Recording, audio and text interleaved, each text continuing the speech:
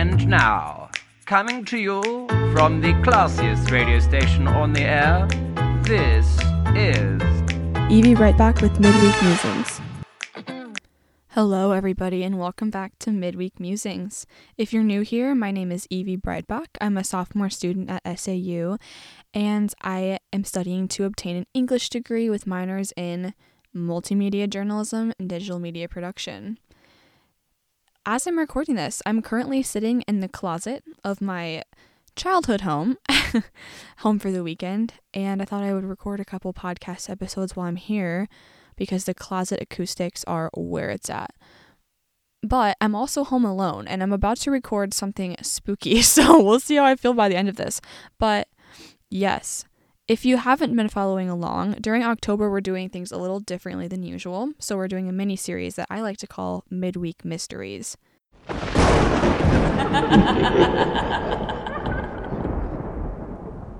Last week we talked about a haunting of Ambrose Hall right here on campus, and then a very spooky occurrence that happened to me in real life, and if either of those topics seem to interest you, definitely go listen.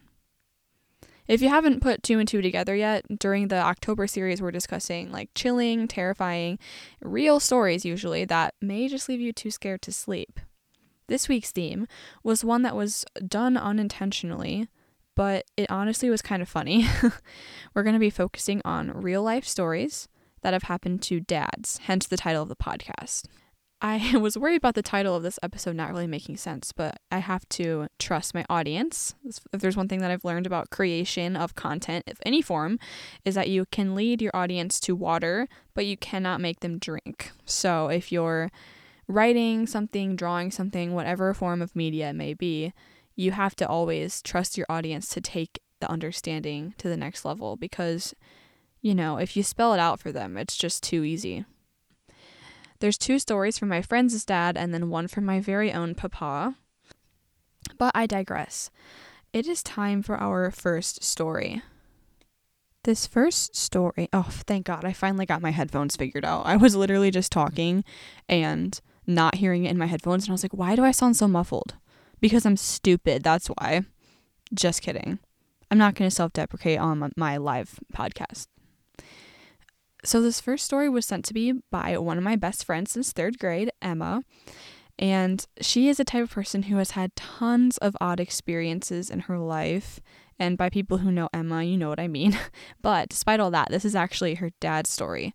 So when I say I or my in this story, just know that it's being told from the point of view of her dad. So yes, let's get into it.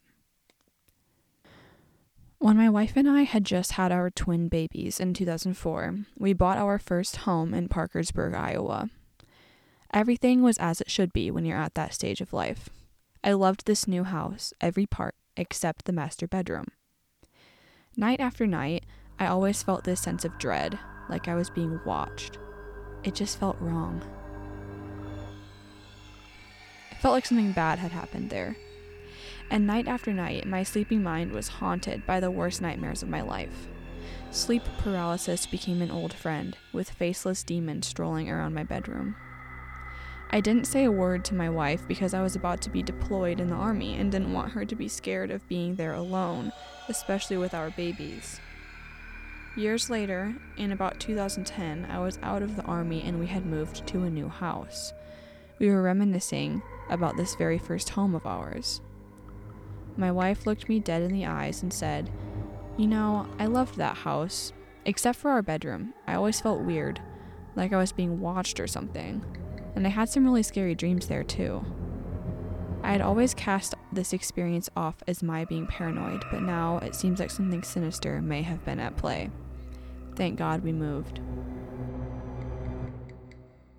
That was a short little story, so it's right back to good old me. And again, it is this recurring theme of having more than one person experiencing something creepy that they can't explain. If I've said it once, I've said it 100 times. This idea makes me question everything I know about paranormal activities. Now, especially when I know Emma's dad, and he doesn't seem like the type to make something up like this. Now, according to science, fear has the ability to change our perception and make it seem like something bigger might be at play, like a ghost. I had to do some research on this, okay? Because I was like, what scientifically would make somebody think that they were experiencing something paranormal if they weren't actually? So they said fear, But then I thought, it's their house. They're not in some creepy cemetery or an abandoned warehouse. They're literally in their bedroom. So they have no reason to be afraid. So it's not like they have this like underlying fear that's creating like a ghost. I was trying to do some research about why people get weird feelings like this, but none of it could explain why Emma's dad would get a weird feeling in this house, like he was being watched. Especially the fact that her mom had that feeling as well, and they both didn't feel the need to vocalize it. Because if they were scared, they would have said something. It just felt off, And if they both have that same feeling, I don't even know. So I'm glad that they moved. If it was me in that situation, I also probably would have cast it off as being paranoid or like, I just get a weird vibe. Because I oftentimes gaslight myself about feelings like that because I'm, I feel like we all probably do. They can't really ever go back and like experience that again because so you kind of have to just live with knowing like, oh my God, there was maybe a ghost there or like something weird or a spirit or I don't know. So now they just have to like wonder about it their whole life. But anyways, we have more stories to get to, so let's move on. This next story comes from my friend and current roommate, Hannah, and again, it's her dad's story, so I'm going to be telling it from his point of view. When I was a teenager, there was this rumor in my hometown. There was an abandoned house out in the country, and it was not far from where I lived. Apparently, if you pulled up to it, something creepy would happen. So of course, one day, I decided to try exactly that. I wanted to know if the rumor was true. In the dead of night, I got in my car and drove to the very abandoned house I had been warned against countless times. The house was in disarray as I had suspected. The grass hadn't been mowed in a long time, the windows were grimy, and the shingles were falling off the roof. But just like legend said, I decided to pull my car into the driveway, and I honked the horn. Then I threw the car in reverse and pulled out of the driveway, my heart beginning to race as I remembered what was supposed to happen next. My eyes were glued on the rearview mirror as I drove away from the house, and sure enough, just like the legend said, a car pulled out of the driveway where I had just been not seconds ago.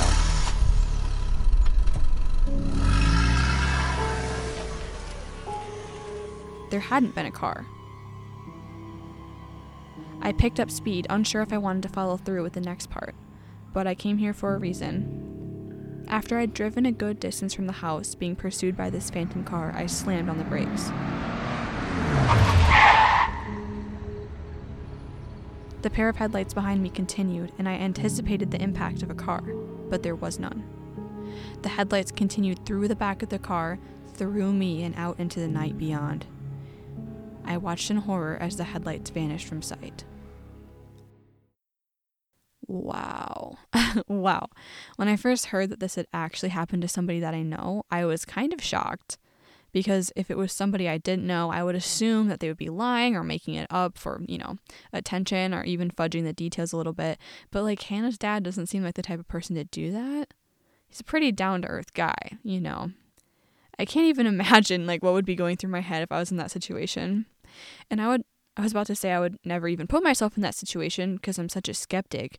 But then again, I probably would because I'm such a skeptic and be like, oh, that would never happen. So I'm going to go and like prove it wrong, So yeah, if I was in that situation, I probably would have screamed my head off and then just literally passed out on the spot. What would it even feel like to have headlights go through your body? Hannah's dad, if you're listening, I'm curious. What did that feel like? Because that's wild.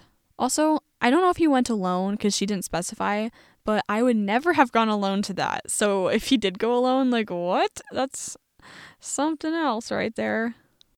I wanted to do a little more research into this one because I thought maybe there was a common experience that a lot of people have. Because I one time thought I saw a car without a driver. Like I was at my friend's house who lives out in the country, and I swear to God that this car was not being driven by anybody. And I freaked out But by the time I tried to get someone else to look at it, it was gone. So I'm like, I wonder if there is this like common experience of like seeing phantom cars where they like come in and out of sight in the blink of an eye, or they don't seem to have a driver. By the way, remember this part for later. You'll know why. But this specific story of headlights like going through your body is different from anything I could find online. I think the scariest part of the story is the headlights going through, because I'm like, other than the fact that the car wasn't in the driveway before and then it pulls out of the driveway, that is pretty scary. But it's like, okay, maybe he just didn't see it, and it's a car just pulling out of the driveway. But the headlights continued through his body, like, okay, no freaking thanks. This also reminds me of a story I've heard in another podcast where like you can drive your car under a bridge, put it in neutral, and then it starts rolling uphill, and like a ton of people have done it and it works. I don't know, that's just the vibe that it gives me, like same genre of thing. I wonder if there's anyone anywhere around me that has like a crazy thing like that, because I would love to try it out. Only if it's harmless, of course, because I'm not talking about like you drive up to a house and a guy comes out and shoots you. Like, no, I want ghosts, not murder. But anyways, you guys are so lucky because you get 3 whole stories this week, since the other 2 were kind of short. So we should move on to the last one. This story is from my very own dad, who is an avid listener, so I'm excited to feature him on the podcast. So Joshy B, if you're listening, thanks for sending in your story. And if you haven't picked up on the pattern thus far, this is told from his perspective as well. So when I say I'm talking about my dad's perspective. I had been at my now mother-in-law's house and was headed back home. As you know, it's not a very long drive between houses, only about 2 or 3 minutes. But it is out in the country, and 23 years ago, there were much fewer houses out in that area. In fact, at that time of night, it would be pretty unusual to see anyone else on the road during that short drive. As I was approaching my street, Derby Grange Road, I noticed that there was a car sitting at the intersection where it connected to the main road. It just looked like it had stopped at the stop sign and was waiting to turn out onto the main road. However, there was no other traffic around, and with me making a right turn, a person wouldn't need to be at that stop sign for long at all. A quick stop and go would be just fine. As I came up to the intersection and started turning onto Derby Grange Road, I saw that this car was an older car. Not like a super old Model T or something, but one of those big long boats of a car that you might have had in the late 70s or early 80s. That wasn't too weird. People drive old cars all the time. I turned onto the road, and as I did so, I looked out my window at the car and saw the driver and the passenger, but I wasn't prepared for what I saw. They both looked very old and extremely pale.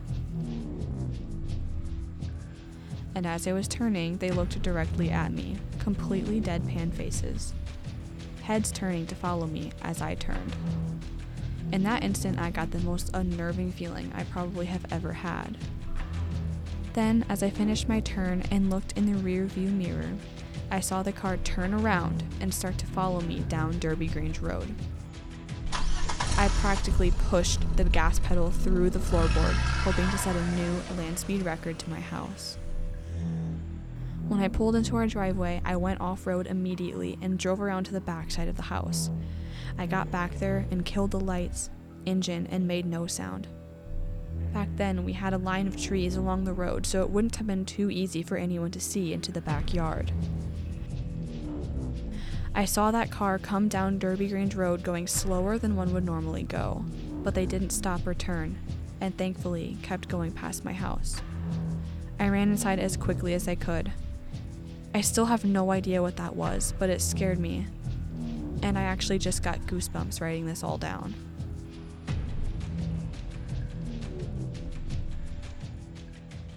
I cannot believe that in 19 years of my life, I have never heard this story. I called my dad out in an email for that, and he was like, probably because you would have been scared. I'm kidding. This is insane. And I feel like, no offense to my dad if he's listening, I feel like he's kind of a skeptic about this kind of stuff. So it's like me. So it's like, obviously, he's first train of thought wouldn't be, oh, that's definitely a ghost. Because, like, that wouldn't be, I feel like that's probably not most people's train of thought, but, like, the fact that he instantly got a creeped out feeling tells me something must have been super off. And, like, I don't know, that's just so unsettling to think about, like, watching their heads turn to follow you down the road. And then if they had just continued on, it wouldn't have been as weird, but it's the fact that they would have had to pull an entire U-turn to go down Derby Grange and follow him. That's the weirdest part, because even if it wasn't a ghost, even if it was humans, that's still creepy as heck. Like, you don't do a U-turn and then oh my god. Oh my god. Oh my god. What was that? There's a weird sound coming from outside my closet door.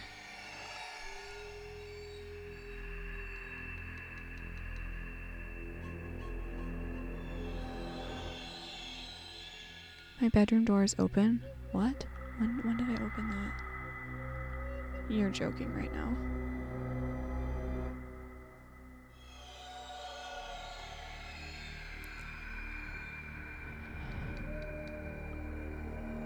Well, on that note, it's time to conclude this episode before I get murdered, because too much more and I'm going to pee my pants and we can't have that. So, after that, I'm definitely more sold on the idea of paranormal activity being real, because it's literally happening to people I know. And people that I trust telling me these stories. So they have to be telling me the truth. And honestly, how else do you explain these stories other than ghosts? Ugh, like, seriously, at the beginning of this this miniseries, I was like, at the beginning of this miniseries, I thought, this is going to be fun, entertain the viewers with some little ghosty stories. And now, I'm like, oh. Now, I'm very confused, and each week, it gets a little bit more, I'm on the side of ghosts are real. Still not entirely sold, but, so confused. Guys, I have one more episode planned for Midweek Mysteries, and we're going to go out with a bang, so come back for that next week. But in the meantime, stay scared, because you'll be safer that way. And I'll see you next time on Midweek Mysteries.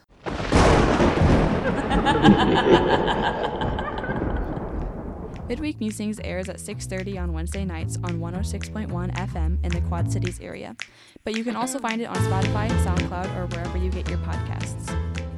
This podcast was recorded at the studios of KALA-FM St. Ambrose University. Opinions expressed are not necessarily those of KALA Radio or St. Ambrose University.